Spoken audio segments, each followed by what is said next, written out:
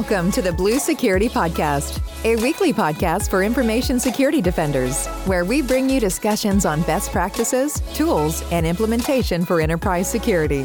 Now, here are your hosts for today's show, Andy Jha and Adam Brewer. Welcome to the Blue Security Podcast. I'm Andy, your host. And I'm Adam, your co-host. I am honored to introduce our esteemed guest today. It's my boss, Doug Turchek. Doug, if you can give an introduction about yourself and your experience in information security for our listeners, that'd be appreciated. Certainly. Thanks for the opportunity to join you. The podcast really makes me think about uncommon facets of common topics, and you guys do a great job, so it's a pleasure to join you. It reminds me of the things that we should be doing, so often it creates more work for me, but in a good way, so thank you. I've been in healthcare, or in IT specifically, for over 25 years. Started in desktop support and have kind of worked my way up. Well, primarily healthcare, although I spent about 5 years in working for a startup in audio and video here in Madison, Sonic Foundry. The last 7.5 years, I've been at Exact Sciences, where I had the pleasure of being the first IT person at Exact, which was a great opportunity to start IT from the ground up. A lot of consultants running around, and they brought me in to kind of help herd the cats, so to speak. And consultants were doing what consultants do really well, which was try and grab more of the business and step on each other's toes. So it was just a great opportunity, a growing company. It was easy to get behind the mission of eradicating cancer and to join some incredibly bright, enthusiastic, dedicated people on that mission. So it's all about, started with infrastructure, but security has been part of what I've done since day one. As people climb up the career ladder, and this is kind of why we brought you on the show, is to get a security leader's point of view on all the things that we talk about, because a lot of what me and Adam talk about are the practitioner's view and implementing the tools and doing some influencing from our point of view. But from your point of view, being one of the senior leaders in IT at the company and in information security, you have a much different focus on a daily basis, things that I don't have experience in or just a basis of what that takes. So as you move up the ladder, when I think of it, I think of managing people and managing budgets. And so just kind of starting off with budgets, because that's something that I've never had to manage personally. A lot of people have companies where they have a healthy security IT budget, and some companies are strapped for cash when it comes to IT. They're on a shoestring budget. I'm sure you've been at companies with both ends of the spectrum. So when it comes to a budget and you have to budget for IT tools or security tools, how do you convince the CEO or the CFO that a new system or product is really going to be beneficial and is going to be worth an investment? Well, I think the most important part is to tailor your message to the recipient. The CEO wants to know, is it going to help maintain the nimbleness and the growth of his organization? Are we going to avoid being one of those organizations that show up on the newspaper or social media in the morning because they've had a breach and everything grinds to a halt? How can we enable that continued growth and success? If it's the CFO, they do have constrained dollars, even if the business is doing well. They want to spend that money wisely. So looking at the investments that we want to make, convincing them or demonstrating to them that there is value in that investment. Here's what you're going to get out of it if you allow us, if you support us in this investment. Sometimes it's just reducing risk. Spending tens, hundreds of thousands of dollars on something like anti-phishing awareness and training programs. We can demonstrate that, phish-prone clicking goes from 18 to 20% down to less than 3% through that awareness and training. And then, relating that to reducing the risk of our ransomware in our environment, because people are not clicking on links that they shouldn't. That has a direct impact on the risk that they're seeing and, the value for the dollars that they're investing in information security. Sometimes when you submit your wish list at the end of the year and you have this budget, you ask for all the things that you want for next year, and then they cut things off of the budget, right? There's the first cuts and then second cuts, and people have to make sacrifices along the way. How do you deal with that if you have planned products that you want to buy or projects that you have planned for that require investments and they get cut from the budget? How do you prioritize that? I always start with the risk evaluation and what is the impact on the business. If we've got constrained dollars, we need to continue to focus those dollars on the most valuable assets, whether it's corporate information, patient information, secret sauce of the things that we're doing, making sure that we're protecting those things first. And as you both know, sometimes that doesn't take a lot of dollars, good backups and process and procedures. But probably the most valuable asset is people on our team to make sure that we're working with the different business units and they're maintaining good security practices and such. But there's a lot of different ways that we can implement good security activities. It doesn't always mean the most expensive tool. So maybe good is good enough for now, better than not enough or not doing anything. But recognizing that we'll come back to that when we do have the budget to spend on the ideal set of tools and technologies. I think that's something that all of us can take away, is that we always strive to be unbreachable, but sometimes good is good enough. We don't need to have the best at that time. Yeah, it's hard to separate the things that we have to do from the things we want or should do, because we know what we're capable of. We know what we can do and what we should do, what I want to do. But sometimes, budgets, priorities, timing, those things, sometimes we have to settle for something slightly less for now. That doesn't mean I ignore it and forget about it. I still want that thing. I'm going to come back for it. It stays on my list, but I recognize that maybe now is not the right time. Has anyone ever asked you in leadership to do something that's like really unfeasible? Like, for example, some broad exception to a security policy or specific equipment or software that they need or want? Anything like that? Like, how do you deal with those types of requests? Yeah, certainly. It's hard to be in IT and not come across those requests. Everybody wants to be a full admin on their computers because they're too busy to collaborate with IT on installing software or, securing their devices. I've had executives come to me because they have an intern on their team that's supposed to be working on lab equipment, but also has some coding skills because they've taken some classes on the internet, and now they want to download a open source code library of some kind that can link to our medical records and update databases. And it's like, whoa. From their perspective, they're not thinking about security. They're thinking about what it can do for their business and efficiency. And so we have to have a discussion. When I worked for a hospital system, I had a doctor tell me that the passwords that we were requiring on screensavers when it locked or when it timed out was endangering patients' lives in an exam room because it delayed their ability to meet with their patients. So these are general practice physicians, not emergency room. So again, we explained why we're doing this, why it's good for the business.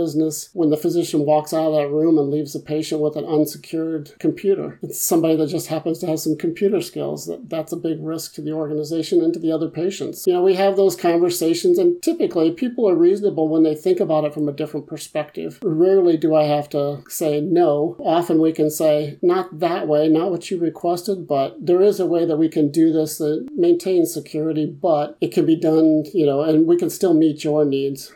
It's amazing the power of a no, but kind of statement, where as opposed to just a flat blanket no, you're saying maybe not that way, but let's think of another way where we can enable you to accomplish what you want to do, to be productive, and we can also be secure at the same time. Yeah, and I've learned that it's a huge advantage if you don't even start with the no.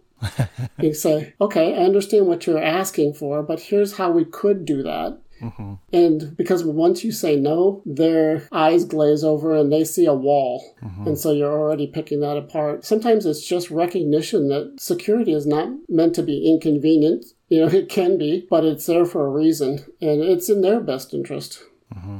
I think that's such a valuable point that you made right there, Doug, is that you don't start with no. That simple phrase of, I understand what you're saying and I see what you need to do, but here's how we accomplish that. Mm-hmm. That's great. So, again, as you climb that corporate ladder, one of the things that I fear if I ever get into management is that I'm starting to manage people more and I get less hands on keyboard. I get less time to do the fun stuff, the technical stuff. Is that something that you found as you move up the ladder, and do you miss being that hands-on technical guru? Yeah, certainly some days when I've spent my days, in meetings and doing contract reviews and security questionnaires for healthcare partners and such, is like, I just want to look at the list of vulnerabilities and tackle something that maybe I can affect change. I just, I see other people on our team being able to investigate some anomalous behavior in the network. I'd love to be able to do that more. But, I have the advantage of, much to the chagrin of our team, I get on the console from time to time because I did have technical skills at one time and I still like to stay close to it. But I think that makes me a more effective decision maker on behalf of our team. If I understand what we're talking about, I can recognize how those systems interact. I've maintained some level of technical skills. As I think about this, I truly get joy out of helping really bright people have the chance to develop and shine. I'm really proud of the people that I've worked with early in my career that now are leaders themselves. One guy that I still stay in touch with on a regular basis was a university student here in town and an intern, and oddly enough always showed up on Free Pizza Fridays, and now he's the VP of Global IT at Sony. Not that I made him a leader. He was going to be a leader, super bright, great people person. He had the skills, but I like to think I was able to help clear his path so he could realize his own potential. Again, it's setting them up to succeed and making sure that we're not discouraging them from a career that they appreciate and value. It's fun to watch, and that's truly what I enjoy, seeing these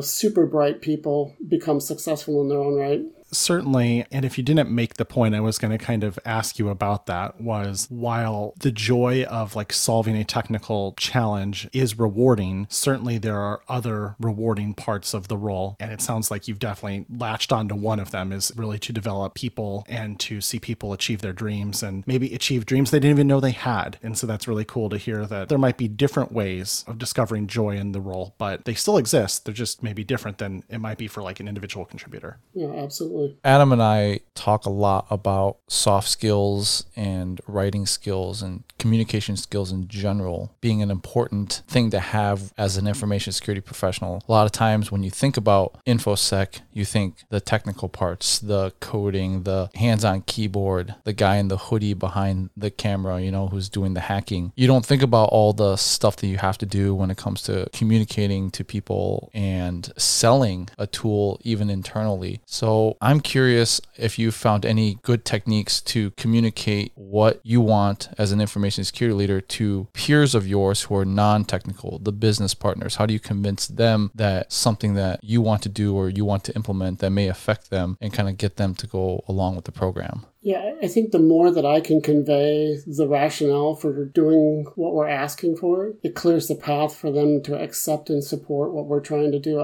We shouldn't be doing things if we can't justify it, or if we can't explain, here's the business value, whether it's risk mitigation or implementing single sign-on so that employees have a better experience logging into the applications, and we're reducing reliance on complex passwords. So there's a rationale for what we are attempting to execute, and the more they know about that background, the easier it is for them to become supportive. They also have projects and things that they're coming to me and want my support, and so it's a collaboration, recognizing that here's the things that IT or the whole organization is trying to accomplish. So there's some give and take, but we build up the investment in relationships. Then we can tap into that sometimes when we have to implement something that is going to negatively impact their team temporarily, or a project they're working on temporarily, but they know that it's thoughtful and we've done everything we can to minimize that impact. My dad's been an engineer for my entire life and he never went into management. He just loves hands-on keyboard. And I'm curious, if you were to go back to young Doug way back then, do you think that you would have still gone into the leadership role,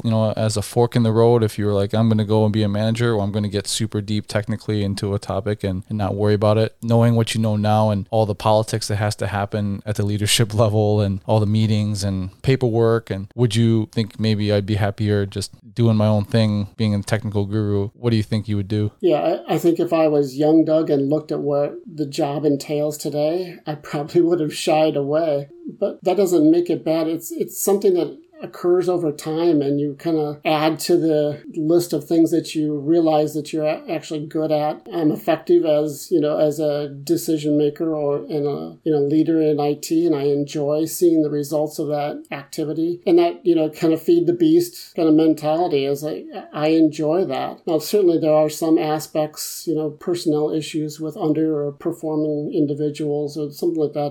Nobody enjoys that, but that's kind of the nature of what we do. I think because it evolved over time, it wasn't like I woke up one day and all of a sudden I'm a manager and going to meetings all day and reviewing contracts. I'm still, even today, picking and choosing and emphasizing the things that I'm good at and looking for support for the things that I need help with or the things that truly I don't have an interest, and if I don't have an interest, the result of the output demonstrates, that I don't have a passion for that particular aspect. But it's also my responsibility to look for somebody that can help support me for those items. I don't have to force myself to do it. I can get help and collaborate with others. So self-awareness is critical at this stage, recognizing what I'm good at and the things that I could do better.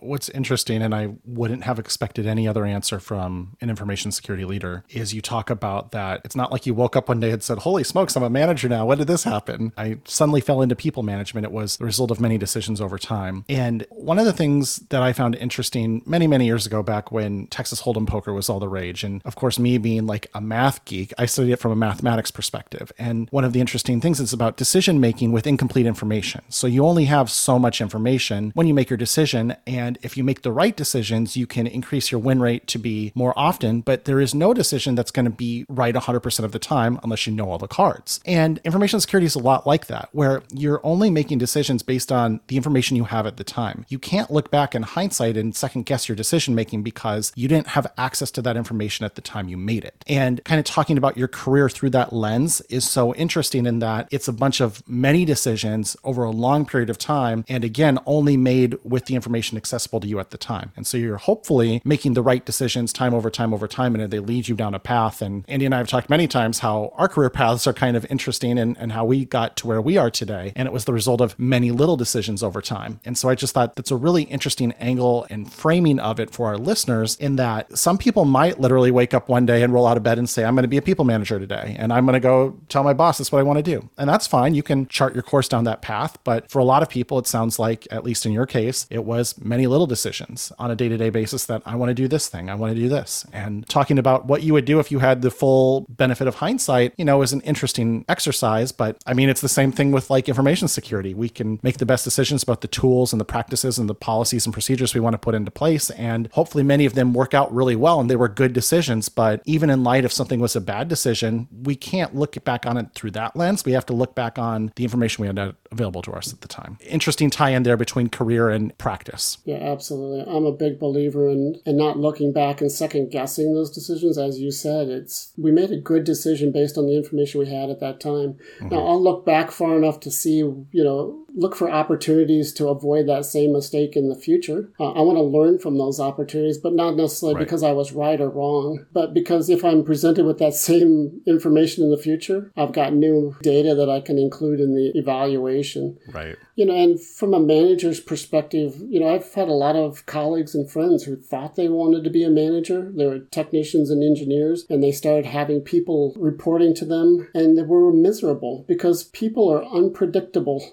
A system, I can configure it, and I have an expectation of how it's going to behave. Mm-hmm. But a system doesn't come in, at the height of multiple projects and short timelines and announce that they're pregnant. Also, you have to be able to think on your feet and adjust and adapt, and it's unpredictable. Every human being has their own struggles, and as managers, I don't know what every individual is feeling and experience on that given day. So I have to be adaptable and recognize their strengths and weaknesses and how I can support them, and things that I can do to help them, which will then come back to help us. But that's being an effective manager. If that made me uncomfortable, then I wouldn't be a good manager. One more point adding on to what you just talked about that you triggered in my head was that you talked about how technology tends to be very binary. I mean, no kidding, right? That's the foundation of it, in that if you do this thing this way, it will generate this result. And not only are people unpredictable, but hey, anybody who's a parent of young children has learned this as well, that you can go through the process the right way for bedtime, and you will get this result one night and this result the next night and this result the third night. And it's enough to drive you crazy. And for some of us, technology is our retreat because it makes sense. It's predictable and the behavior is consistent. And you make a great point that for people and technologists who love that aspect of the job, you are going 180 degrees away from that with the unpredictability of people and emotions and working relationships and everything else. And that can be fun, but it's a different skill to manage and to understand and to develop. It is. And the people that are attracted to the technical fields tend to be the linear binary thinkers, and to have the ability to apply some creativity and innovation and empathy in your day-to-day activities can be a challenge, but that doesn't make it good or bad. I mean, there's some people that were just meant to be in technical roles and not management, or there are people that were meant to be in management roles and maybe not technical. They weren't the strongest administrator or engineer. Again, it's recognizing through experience your strengths and weaknesses and putting yourself or putting your team members into a position to be successful. One of the things that I think about that you did when I started out at the company was I made a bunch of mistakes and deployed something or turned on a policy that broke something and impacted the business. And I think, and you can correct me if I'm wrong, but you kind of shielded me a little bit from the wrath of some of the other managers. And it wasn't that you didn't talk to me about it later on, but I think that good managers will take the brunt of that. I'm not sure what was all said, but I assume that you kind of maybe said that it was our fault, or, maybe explained it in a certain way, but you took the brunt of that and then it didn't roll downhill from there. Yeah, I think that is a responsibility as manager or leader, is to work with the rest of the organization to say, own up to the fact that something didn't go as we expected, or somebody made a choice that impacted the business that, was not the best choice. But working with my direct reports is between me and the direct report. Here's the opportunity. Here's how you will do this differently next time. Do you recognize that things could have been better, and so that we don't repeat that? I like to hire people who are committed, and we're going to make mistakes. That doesn't make you a bad person or bad employee. It means that you're learning and that, next time we'll do it better. Now, if you keep making the same mistakes over and over again, that's a different conversation. But that's not a conversation for 15 angry people to have with you. That's something that we work out. And I want them, my colleagues, the other managers, to know that I've got this. And I respect them enough to know that they've got it when somebody on their team is challenged. And I'll let them know when somebody on their team, impacts us in a negative way, but I know that I expect that they'll take care of it. It's making sure that we're treating each other as humans and continuing to learn, and it doesn't make us bad people when we make mistakes. I mean, that's the epitome of a growth mindset, is having a place where you can make mistakes, and as long as you're learning from them and adapting from them, that can be a powerful learning tool. Having the fear of never making a mistake inhibits creative thinking, inhibits new ideas and new ways to go about your business. So having an environment where, not that failure is encouraged necessarily, especially in InfoSec, because failure is bad, but at least where we can recognize mistakes and find ways to do better and grow from them, and not an environment where we're absolutely fearful of any mistake, is going to be better for people to learn and get better and honestly secure the business and enable it better too. Absolutely. And I think keeping it in perspective, often one of the critiques that I get is that people feel like I don't have a sense of urgency. They're interpreting my calm demeanor as if I don't care, I don't feel like it's an urgent issue. And that's not the case. It's, I am focused on resolving the issue that's at hand, taking care of getting the business back and running and doing whatever we need to be doing. And then after the fact that we're analyzing it and understanding what could have been better, what we can do differently, it's absolutely urgent. I don't want to be the speed bump for the business, so I have a sense of urgency, but that is not the same as running through the hall with my hair on fire. Leaders don't want to see me panicking. They want to know that I understand this is not good and we're taking care of it. Especially for people who tend to wear their emotions on their sleeves, they have trouble understanding calm and cool. But what I need to do is, and I've had this conversation, is look at the results. People are less effective when they're feeling stress, and if I'm showing stress, they're feeling my stress too. So it just makes us less effective at resolving the issue. So information security in general is a very stressful career field. And I think at an enterprise, sometimes it can be very underappreciated. Even when you try to come across with empathy or try not to impact the business. Inherently, a lot of the things we do are impactful and can cause stress in users and employees' lives and how they go around their business. And so it can be very thankless. I guess as a people manager in information security, as an information security leader, how do you keep your team motivated and focused even though they may be feeling underappreciated or burned out? Well, what we do, I think, is a team sport, and so it's critical that they understand the pressures that we're under and feeling like that we're all working in the same direction, rowing in the same direction, and that we've got each other's backs and you're not in this alone. And that's really when you're going to struggle. The pressure will mount if you feel like you're on an island dealing with that stress. So if you know that maybe I've got a little bandwidth and I can help with that particular situation for right now, next time when you've got a little bandwidth and I'm feeling under the gun, that you'll help me. But it's making sure that we stay focused on what we're trying to achieve, what are our priorities, and not distracted by maybe the pressures of everybody that comes to us with a request feels like their request is number one. And we just have to recognize that and, work with them. My primary job is to work with them to understand that we can't do 5 number ones. And here are the things that we're balancing, and they can help, either support or understand why their request is being delayed maybe. But for the team, it's recognizing that we're in this together and we have an opportunity to be successful and not absorb all the stress that comes with our roles. There was an article that came out actually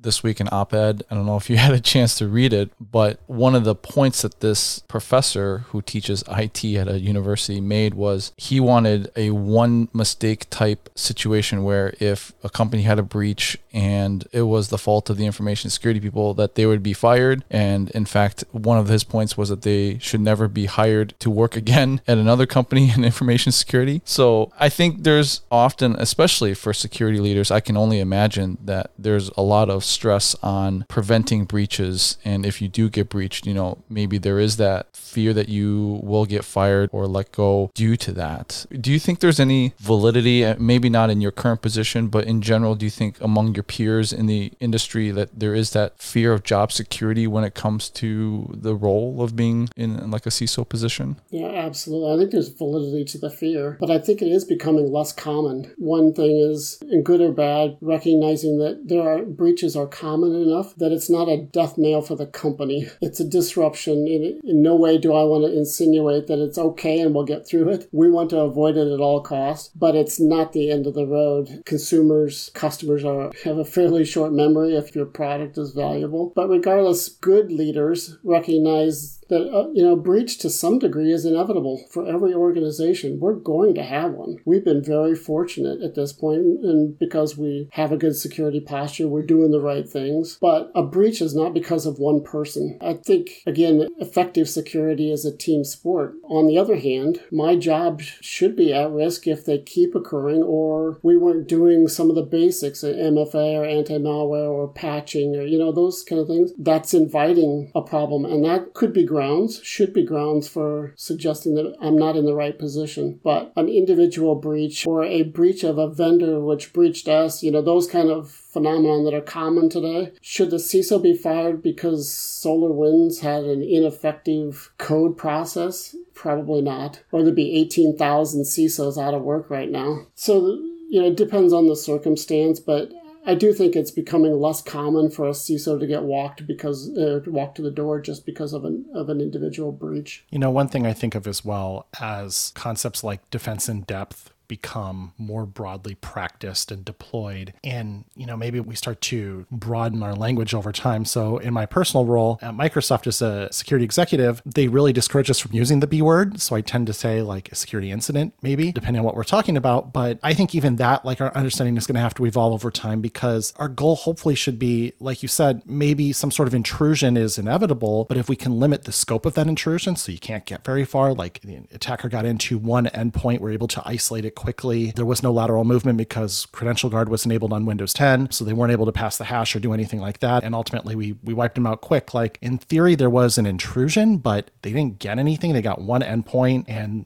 we keep all our data stored elsewhere, especially sensitive information. And so it wasn't, I don't want to say not a big deal, but that's very, very different than an incident where a lot of customer data was accessed and potentially exfiltrated. And so that's probably the next step over time is intrusions will be not entirely uncommon, but as companies get better at defense in depth strategies and are able to stop those attacks earlier in the kill chain, they'll be less impactful to the business because less sensitive information will be accessed or exfiltrated. And ultimately, even the requirement of disclosing of that security incident becomes smaller because very, very few people would have even been potentially impacted. So I think that's kind of an interesting thing to watch over time, as well as maybe the volume of incidents increases, but the severity of incidents decreases. That's kind of, I think, the goal where we're trying to get to is something more like that. And, curious to hear your thoughts on that too. But from my perspective, that's what I kind of see as a longer term goal for sure. Yeah, absolutely. I think that has been our experience as well, as we recognize with the Exchange server incident that occurred a few weeks ago. We had on-premise servers that were impacted by that, but because of how they were isolated on the network and segmented and the traffic was controlled, and we didn't have to immediately panic. Certainly we took it seriously and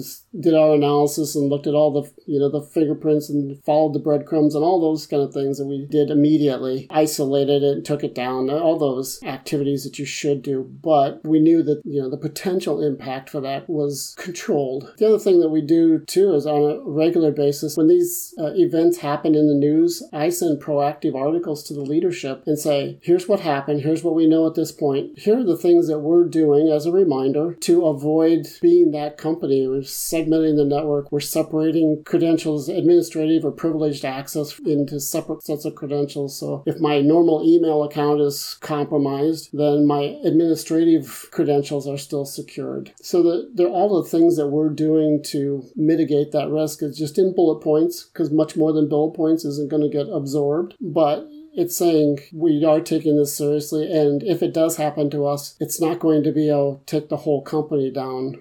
This business unit may be disrupted temporarily, or this process may be disrupted temporarily, but we can turn it around quickly because we've taken those proactive steps. Keep shrinking that blast radius. Exactly. So you mentioned that kind of breaches may be inevitable and it's not going to be the end of the company. But a lot of times the work that we do in the industry is at a company it's really hard to tell if you're actually doing a good job, because again, we're impacting users sometimes with the tools that we deploy, and it's kind of like no news is good news type deal. So it's really hard to measure success. Do you have any insight on how you determine whether or not your team is successful, or maybe a particular metric or KPI that other security leaders might be able to take away if you had to give some advice? Yeah, I think this is probably the hottest topic in, with my colleagues at the information security officer level right now, is because how do we demonstrate our value? We go through continuous cycles of iteration in our metrics. And I've been focusing, as you know, we've been focusing the evolution of our metrics to demonstrate value over volume. It's interesting to know that we blocked 35,000 malicious emails last month, but what does our CEO do with that information? Is he going to change our direction of products or our priorities? Probably not, but it's valuable to know that we convinced 3 new health systems that our security posture is strong enough that they're willing to share patient data with us and order our product. That's valuable to the CEO. It's demonstrating a value to what we do and how we spend our time. So, it's a continuous battle and focusing on what resonates with them, getting away from just the pure volume of activity that's going on, because it's not actionable, but it's relating it in terms that they understand. The reduction in fish-prone clicking, is something that they understand because they know the implications. They read the articles. They know the implications of clicking on a link or opening a malicious attachment. It's kind of those things that we're focused on more than volume. This is also kind of a hot topic in the InfoSec industry in general. I'm just curious to hear what your thoughts are. And I did a lot of thinking about it this week as well, and I'm sure you've been thinking about the hiring hiring process in general and candidates and, as you're trying to build up the team at our company. I'm curious because in other industries, there's oftentimes new graduates who will just get a job, like let's say in marketing, right? Like you graduate with a marketing degree and you go and get hired as a junior person in marketing at a company. Plenty of people get a degree and go into the job market. It has to happen that way. Otherwise, we wouldn't have anybody going into the job market after they graduate. And now there are degree granting programs at universities for cybersecurity, 2-year programs, 4-year programs. There's a lot of certificates out there, online resources where people can gain valuable experience. A lot of folks still think that they want someone who is more experienced in information security when they're looking at these roles, and there's not as many entry-level roles. Like, do you think that it's possible? Maybe it's when you have a larger team and you have that bandwidth to mentor someone and bring somebody up. But I'm just curious if you think there's a place in information security in general to have those entry-level positions to bring in someone who's newly graduated from a program into your company and on your team. Yeah, absolutely. And I think it's the challenge is striking a balance between having the experienced people there to get the higher level activities done to take advantage of their skills and experience that they've gained over the years, but also to serve as mentors for the ones that are just fresh out of school or have taken an unusual career path and are interested in cybersecurity career at this point. I'm a huge proponent of 4-year degrees because I think you learn a lot, not necessarily in the courses that you take, but the experience of being exposed to a lot of different cultures and people and having to do group projects and live with strangers in a dorm. I mean, there's all kinds of value in that, which translates to the kind of things that we have to do in the workplace, especially when we're all in the office. But there are some non-traditional routes, more so today, as you described, with all the learning available on the internet now through certificate programs that are free or nearly free, the education that you can get to spin up your own labs. My focus is looking for people who are curious and passionate about information security. They showed a desire to learn. They've taken their certificates, or maybe that they've put some time in on a support desk and learned about hardware and, at that, and now they're transitioning into cybersecurity. If they want to learn, and it's hard to get from a paper resume, but if they can demonstrate their curiosity and desire to learn, then we absolutely want them on our team, because you can't teach that side of it. We can teach you the skills. I can show you how to use a SIM. I can show you how to use the individual tools, but I can't teach you how to be curious and to ask questions and to think analytically about a situation. It's like something just doesn't make sense. I'm going to dig into that. And those are the things that, really, whether you're experienced or fresh out of school, out of program, or, fresh out of high school and you've had a couple internships. Those are the things that we want to balance our team with: experience and fresh eyes. When I first came into the IT workplace, one of the things that surprised me more than anything, that I was just blown away by as a fresh college graduate from Iowa State University, was that people were change resistant in IT of all businesses, in technology. Like, how can you be change adverse in technology? Like, that never made sense to me. And so information security takes that even more to the extreme, where if you don't love change and you don't love learning about change and being proactive to adopt change and learn about new attack techniques and new tools to prevent those attack techniques and everything else, you're in the wrong business. And so I think your focus there on, you mentioned repeatedly, curiosity, willingness to learn, growth mindset. Absolutely. And there's multiple ways to get there, as you mentioned as well. A lot of benefits to the traditional 4-year program, but there's more than one way to show that curiosity, that insatiable learner kind of attitude. And then also to have that almost biological anomaly detection, I guess I would say, where you can look at something and be like, something's not right here, and I'm going to dig into it more. Those are all really good points on identifying folks who would be successful in information security. Great insight. And it's hard to see it from an interview. You have 30 minutes with a person, but, there's a tone to the language that they're using about the projects that they worked on in school, or the lab they built in their basement bedroom, and or the class that they took online. There are ways to kind of peel that out, but I think, too often, and we've had this conversation with our HR team, is that if you don't have the right acronyms on your resume, you automatically get filtered out. Mm-hmm. And, sometimes, if it doesn't say SQL someplace on it, that doesn't mean that you can't be in cybersecurity. So again, it's also educating them on new ways to look at people, especially as we're focused on inclusion and diversity. They don't often don't have a traditional learning path, but the incredibly bright, capable people that, just didn't have the traditional path that we're so accustomed to, but they would make great employees because they're hungry. And so that's, again, we need to think about it differently than maybe what we did, 10, 15 years ago. Well, and certainly attackers are diverse. They come from all around the globe, from all different countries and backgrounds and religions and ethnicities. So if our defensive teams don't look like the attackers, then we're going to have blind spots. That's the other point too. Match our adversaries in that sense. And I can speak personally from, coming out of college with a degree in geology. I went back and got my teaching certificate because I loved, teaching science and computer science. But while I was waiting for my first teaching job, I took a computer job because it was a great way. Computer classes were a great way to get out of math credits. When I went to the best school in Iowa, the University of Iowa. Oh, there it is. So, but it is... For me, it was the curiosity of how can I use these computers to help the business do what they're trying to do? They had no idea what the computers were capable of at that point. This is dating myself. It is early on. But, they could actually save their documents and, edit them rather than print them out and delete them and go, as if it was a typewriter.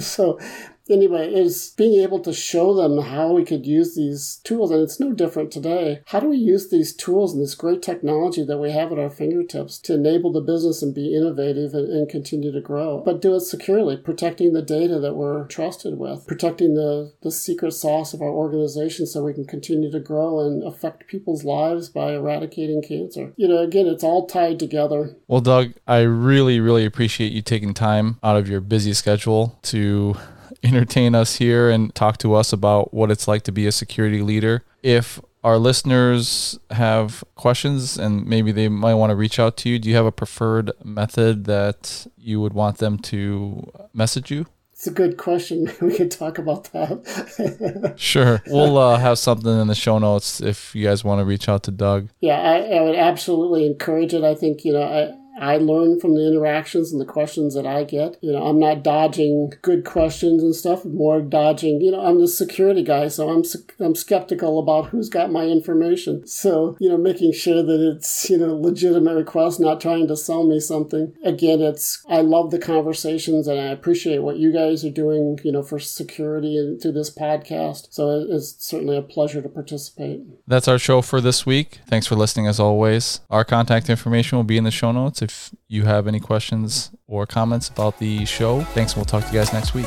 Thank you for listening to the Blue Security Podcast. Please check out the show notes, catch up on episodes you may have missed, and subscribe so you don't miss any future episodes. Find Andy on Twitter @AJaw0 and Adam @AJ Brewer. See you at our next episode.